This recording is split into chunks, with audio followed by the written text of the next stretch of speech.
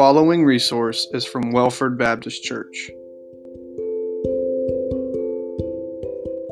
Well, grab your Bibles and open them to Exodus chapter 7 as we get back into our series, Exodus, Always a Way Out.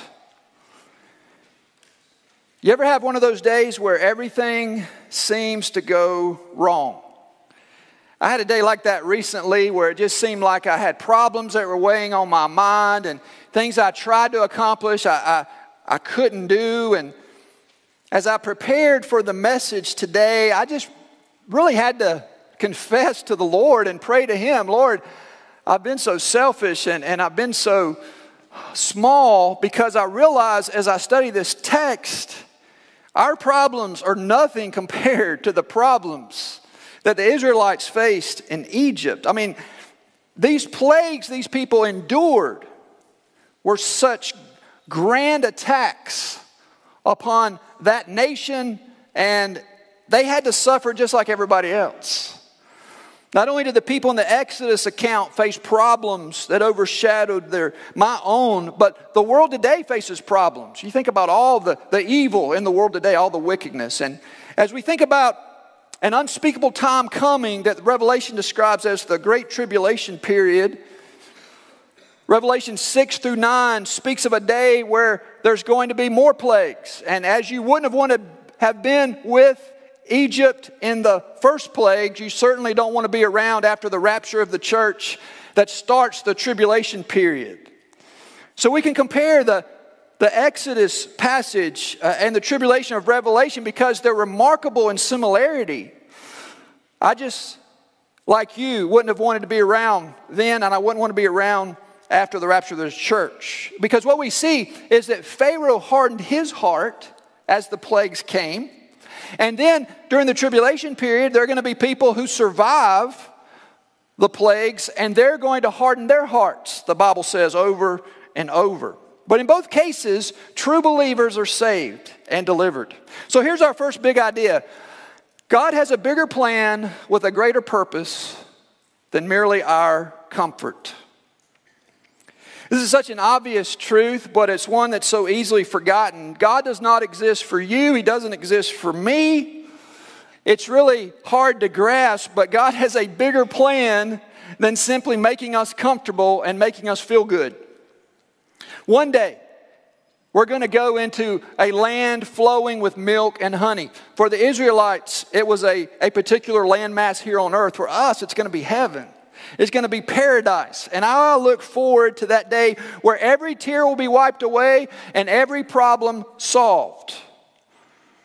But as we make our way through life, God has plans for us. And it's bigger than just our comfort. You see, winning the lottery, people will not be moved to say, wow, look at what God has done. In fact, one guy said, God finally answered my prayers for winning the lottery. He said the answer is no. Now, the Egyptian scratches his head when he realizes and sees what God does in our lives through our difficulties in our families and our relationships at work or at school. And somehow we walk through them victoriously. And he thinks, wow, I want what he or she has. There were some billboards that popped up around the Spartanburg area not long ago that intrigued me. Ones that looked like this. You may have seen them. I was confused, but I was also curious. Curiosity not only killed the cat, but it was killing me to try to find out what these billboards were all about. I came home, I asked Melody, have you seen the billboard? She said, yes. I don't know what they are. I even did a deep dive through Google. I went on the internet. I tried to, advertisement, billboard, Spartanburg. Couldn't find a thing. No success. I couldn't discover what they were for, who created them, nothing. Then one day I noticed the billboards suddenly changed, and now they looked like this. It was an advertising campaign for an air conditioning company. An air conditioning company. Well, it worked because it got my attention, okay? Finding the right comfort level may be the number one goal for an air conditioning company, but it's not the number one goal for a believer in the Lord Jesus Christ. You see, God has a much bigger plan for us than merely our comfort. What is God's bigger plan? Well, let's see as we follow along in our Bibles, Exodus 7, verses 1 through 13. And the Lord said to Moses, "See, I've made you like God to Pharaoh, and your brother Aaron shall be your prophet.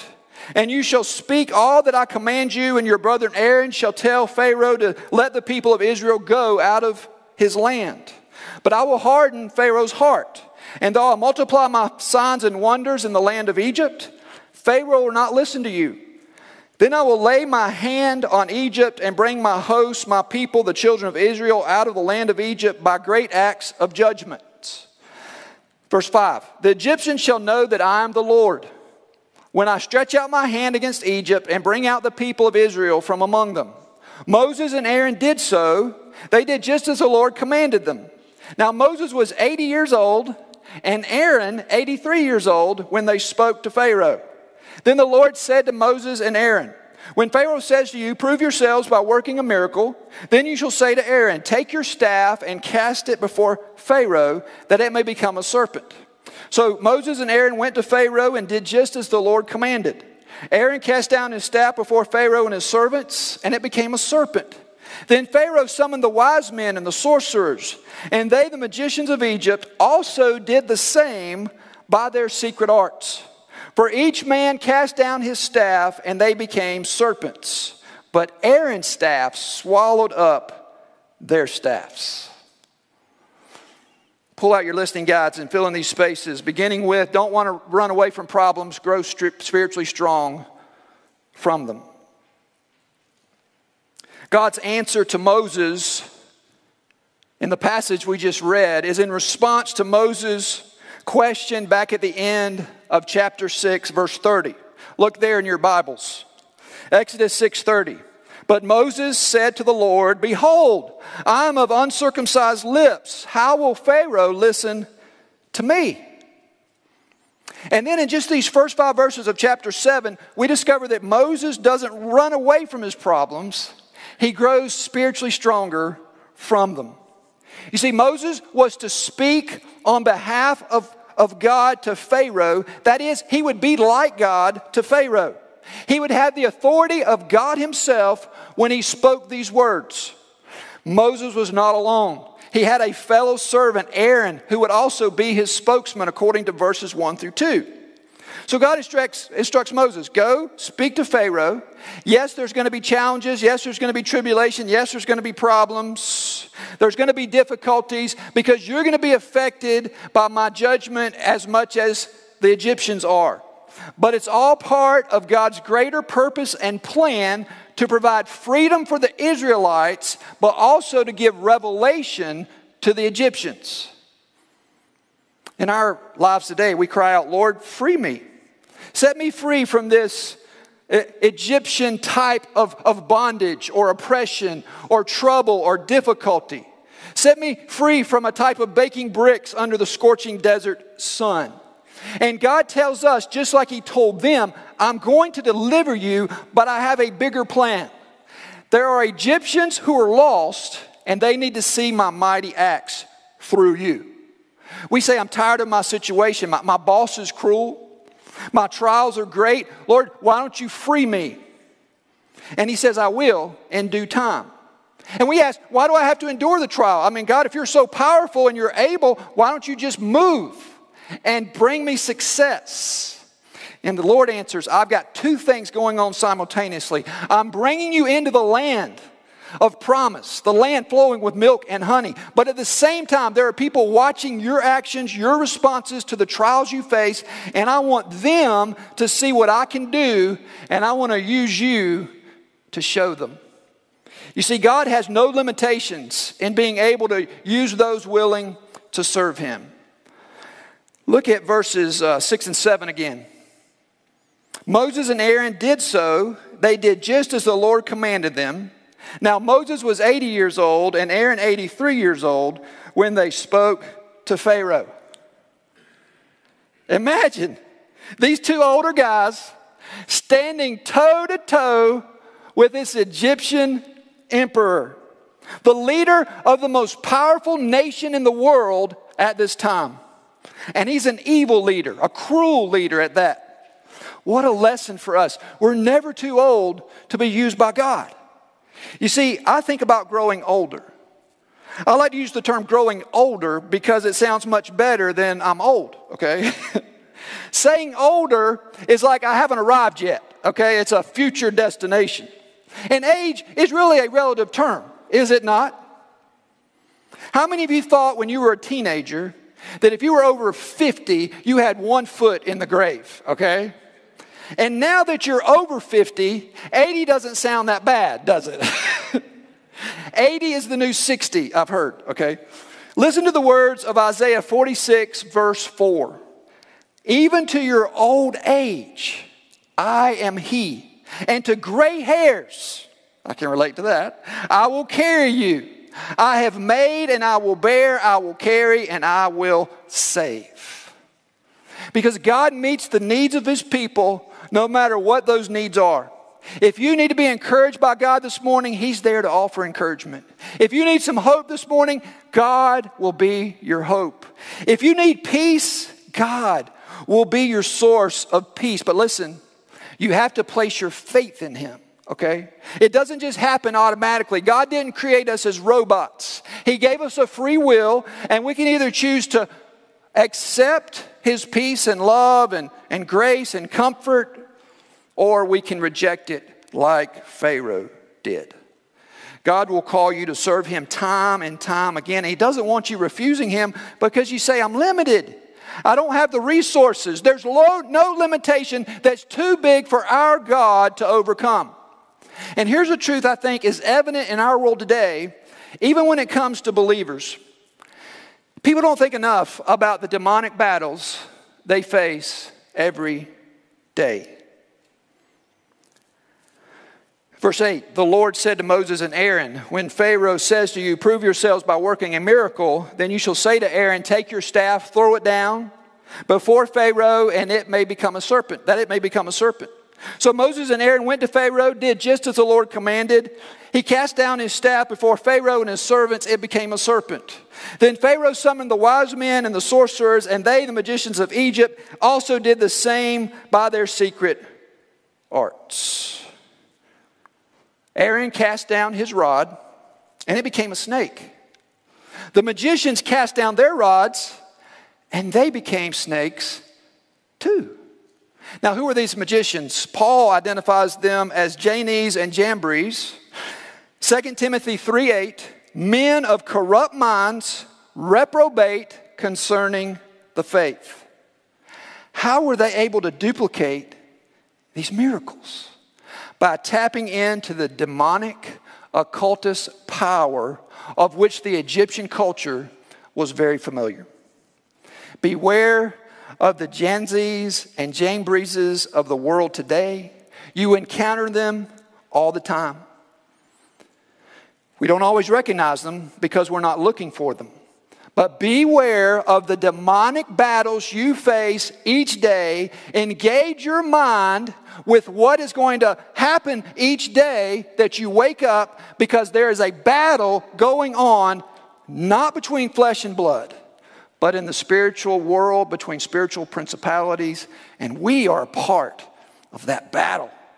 We might be tempted to write off Egyptian polytheism. You see, the Egyptians were polytheistic. Egyptologists tell us there were more than 80 major gods that the Egyptians worshipped. And it's easy for us to write that off and say, well, that's ancient history. But modern man is polytheistic as well. We worship many false gods.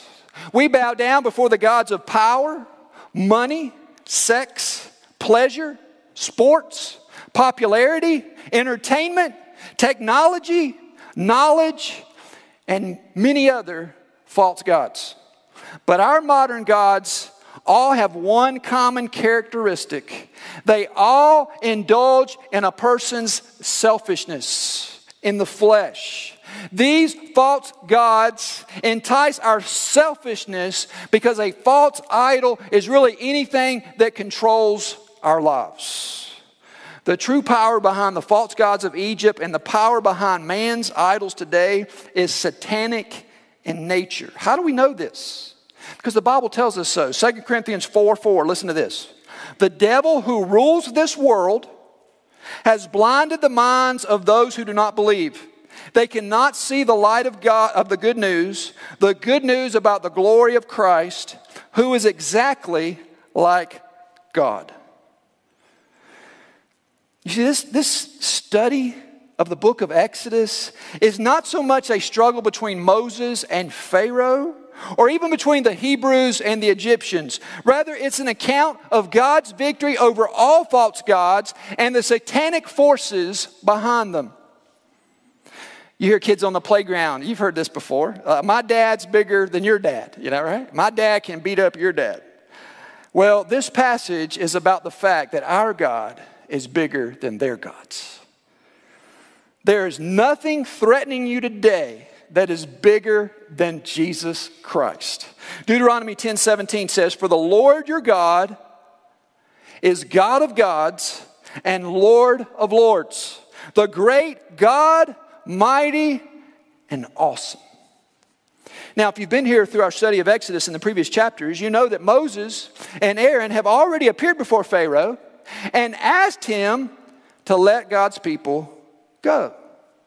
You remember what the result was? Pharaoh punished them by having them to gather straw to make bricks. So they go back in what we're reading this morning and they perform the sign of the serpent.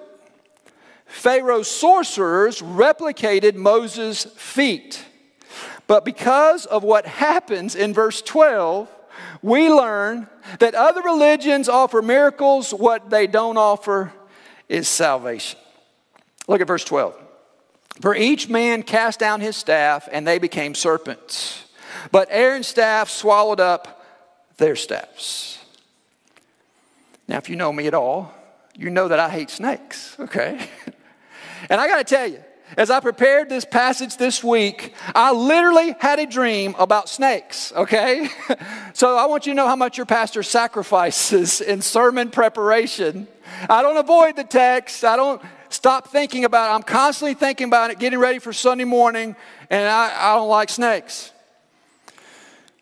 You don't have to worry about me becoming a snake handling preacher, okay? I don't know what I would have done if I'd been there in the battle of the snakes. Most snakes after a fight hiss and make up, okay? But not these, okay? Aaron defeats the snakes. It's not even much of a battle, is it? I mean, he just swallows the other snakes up. It kind of reminds me of the war in heaven that the Bible describes when Lucifer thought that he could be greater than God. And the Bible says that God cast him out and he sent a third of the angels with him. And I think about, well, what was that like? You know, it doesn't seem like much of a battle. God just cast him out. That's what happens here. Not much of a battle between the rods, between the snakes.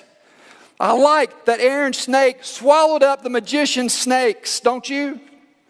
Aaron's snake just got bigger and bigger and stronger until it just swallowed the others up. Jesus said, "Go into all the world and preach the gospel, and if you come across any serpents, they will not hurt you." Mark 16:18. In this passage, God at last starts to act instead of just telling Moses what he's going to do.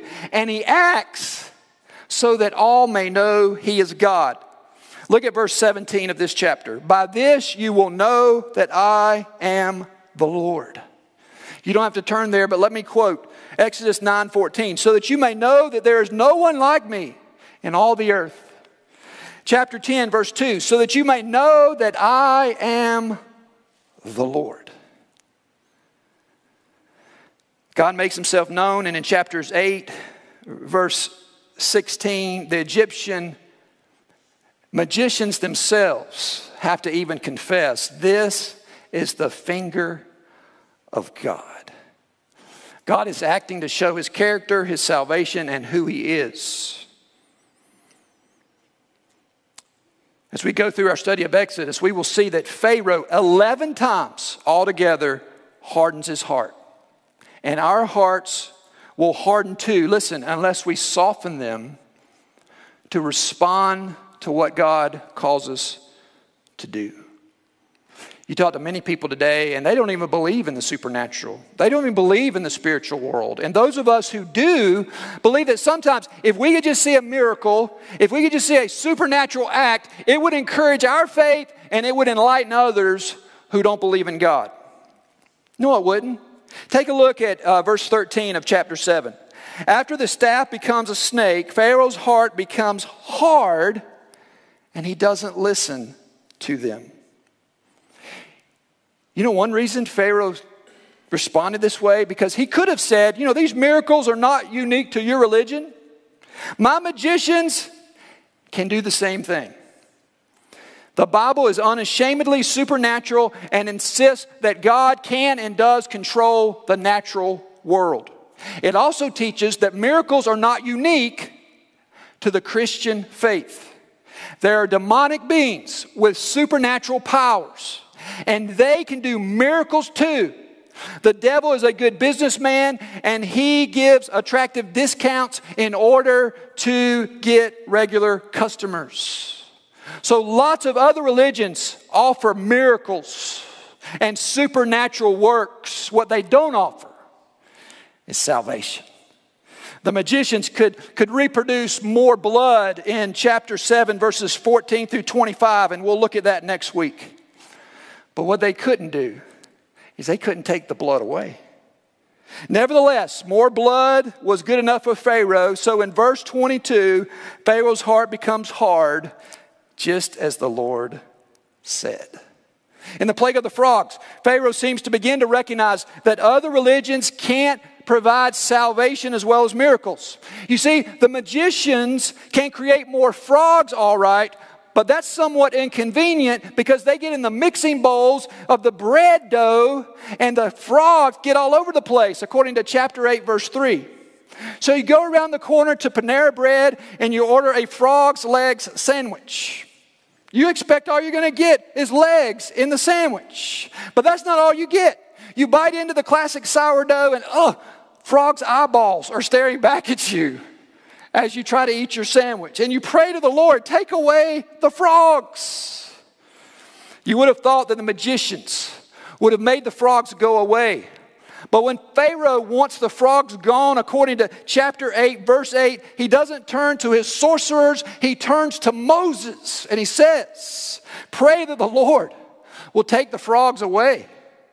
Pastor Craig's going to be preaching more in depth on this text of the plague of the frogs 2 weeks from today, as I'm going to be away preaching revival services in North Carolina at the first church that called me to preach after seminary. And I'm excited about being there, and I'm excited about him having fun with this text. I hope you'll come out in 2 weeks and hear about that. For today, as believers, we're not free from demonic attacks, but we are immune from their effects. Snakes show up and they strike, but we can shake them off. They don't hurt us. Even though the enemy was able to produce snakes, Aaron's rod swallowed them up. You remember as Paul put wood on a fire, and a snake in the sticks felt the heat and wanted to escape, its fangs fastened upon Paul's hands. Observing this, the natives decried Paul must be a murderer to deserve such a fate. But when they saw that he just shook off the snake that was venomous and it didn't affect him, they changed their minds and they decided he must be some kind of god.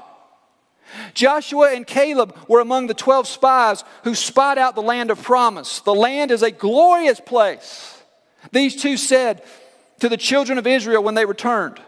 But there are giants there, and we're like grasshoppers in their sights, the other 10 spies said.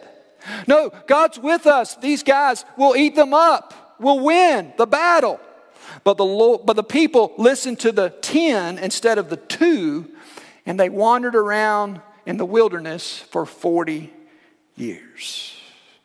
Don't run away from challenges. Don't run away from obstacles. Don't run away from trouble. Instead, say, this is an opportunity like Aaron's rod for me to grow stronger, for me to grow bigger, for me to show God's glory.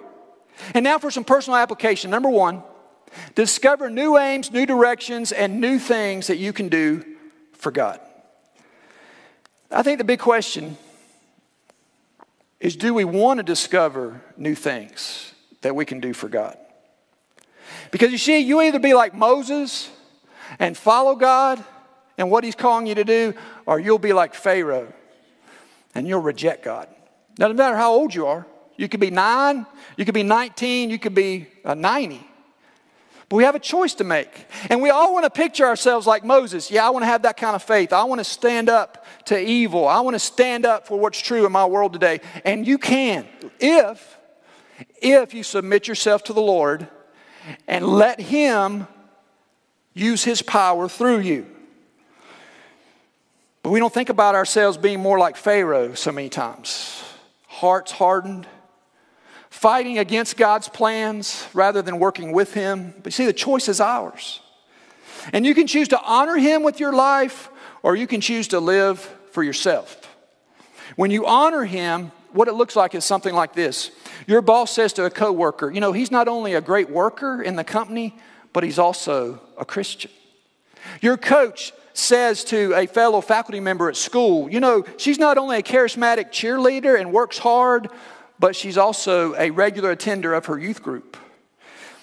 In the book of Exodus, there's always a goal. There's always an objective. It has been before Moses as he's followed the Lord. And we see its fulfillment as we go through these chapters, eventually ending up in the parting of the Red Sea as God's people exit to safety. Secondly, use your circumstances to your advantage. Moses and Aaron used their circumstances to reach their goal. You had this awful situation where the terrible plagues were coming. They were afflicting Egypt, but they were also afflicting God's people. Moses declared to Israel that God had brought the plagues upon Egypt to show that he alone is God, there is no other. The Lord is the God of redemption and salvation. The psalmist challenges us, even today as we have the Psalms recorded, to learn from the plagues that God cast upon Egypt to make sure we don't forget his judgment. Listen to these words, Psalm 78, 42 and 43. They did not remember his power or the day when he redeemed them from the foe, when he performed his signs in Egypt and his marvels in the fields of Zoan. Some people plan that one day they're going to start giving 10% of their income, a tithe, to the church and support God's work. Others plan one day they're going to start attending church more faithfully, maybe even go on Wednesday night. Still others plan that someday, somehow, somewhere, when the sun is shining, they're going to write a poem or they're going to create some kind of piece of music. But the best of poetry and music are not made at times like that. Most of the time, it comes out of suffering. John Milton, the great poet, was blind. Beethoven was deaf. Historical novelist and playwright Walter Scott was lame. Robert Louis Stevenson had tuberculosis. Johnny Erickson Tada is a quadriplegic. And the great concert pianist David Helfgott was certified as insane. But they all used their circumstances to achieve their goals, and so can you and I when we allow God to work through us. Don't let your handicap, your limitation, your circumstances, the mountain you face, keep you from achieving what God wants to do through your life. Moses was a sheep herder, moving from place to place, taking care of animals. Now he's in the grand palace of Egypt. And there would be some that say, well, it's over now. He's a slave. He's before Pharaoh. Pharaoh's in charge. But that's not so.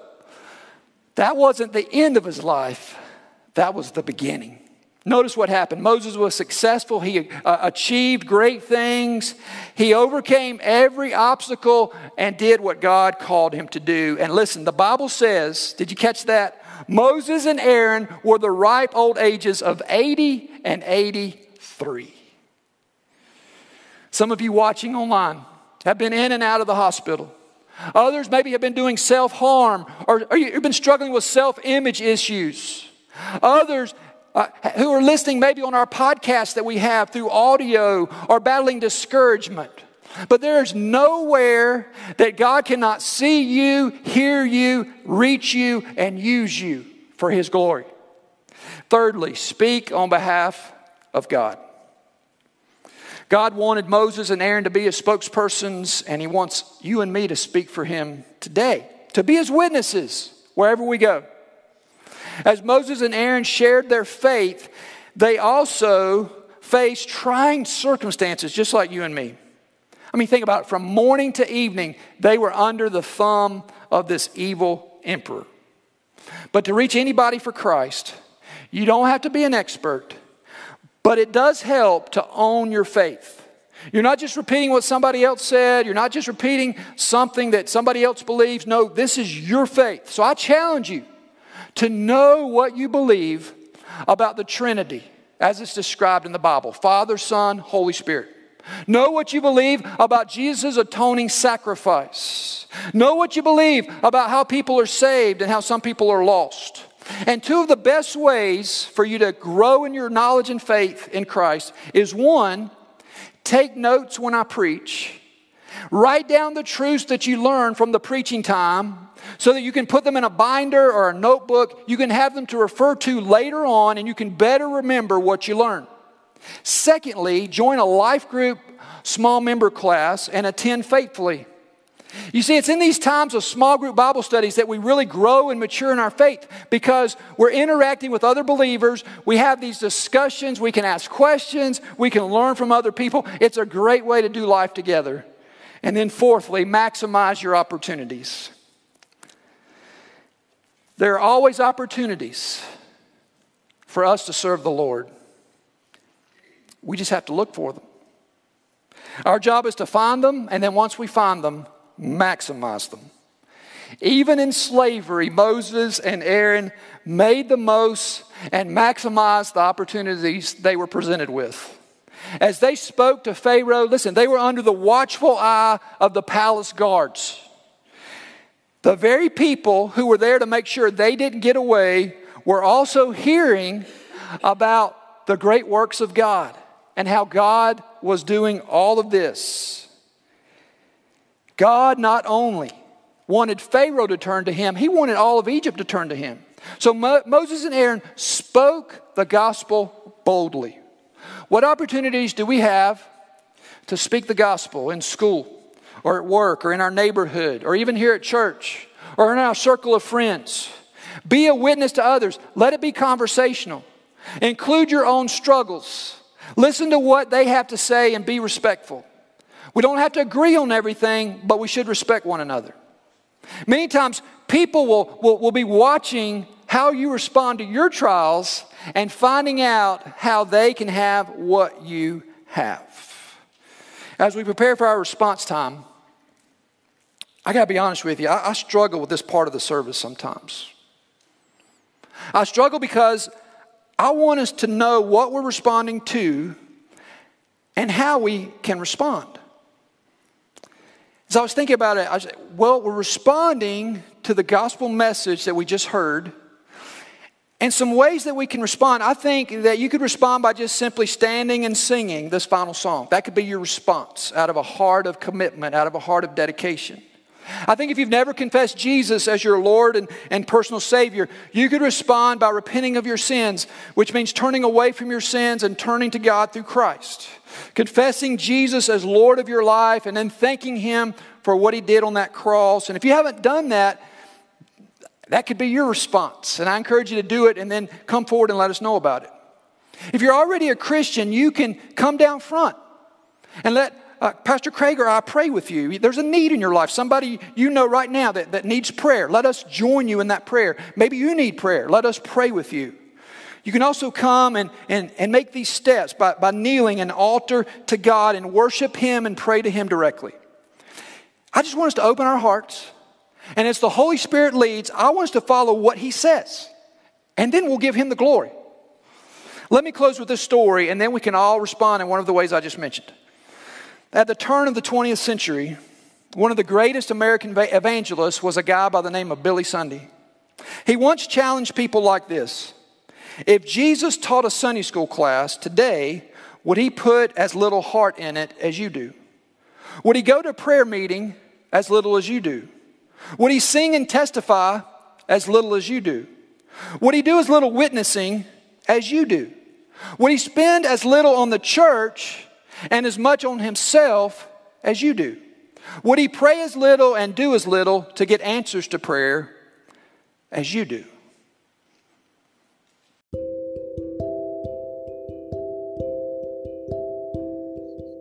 Thank you for listening to this podcast. For more information about our church, visit welfordchurch.org. Blessings.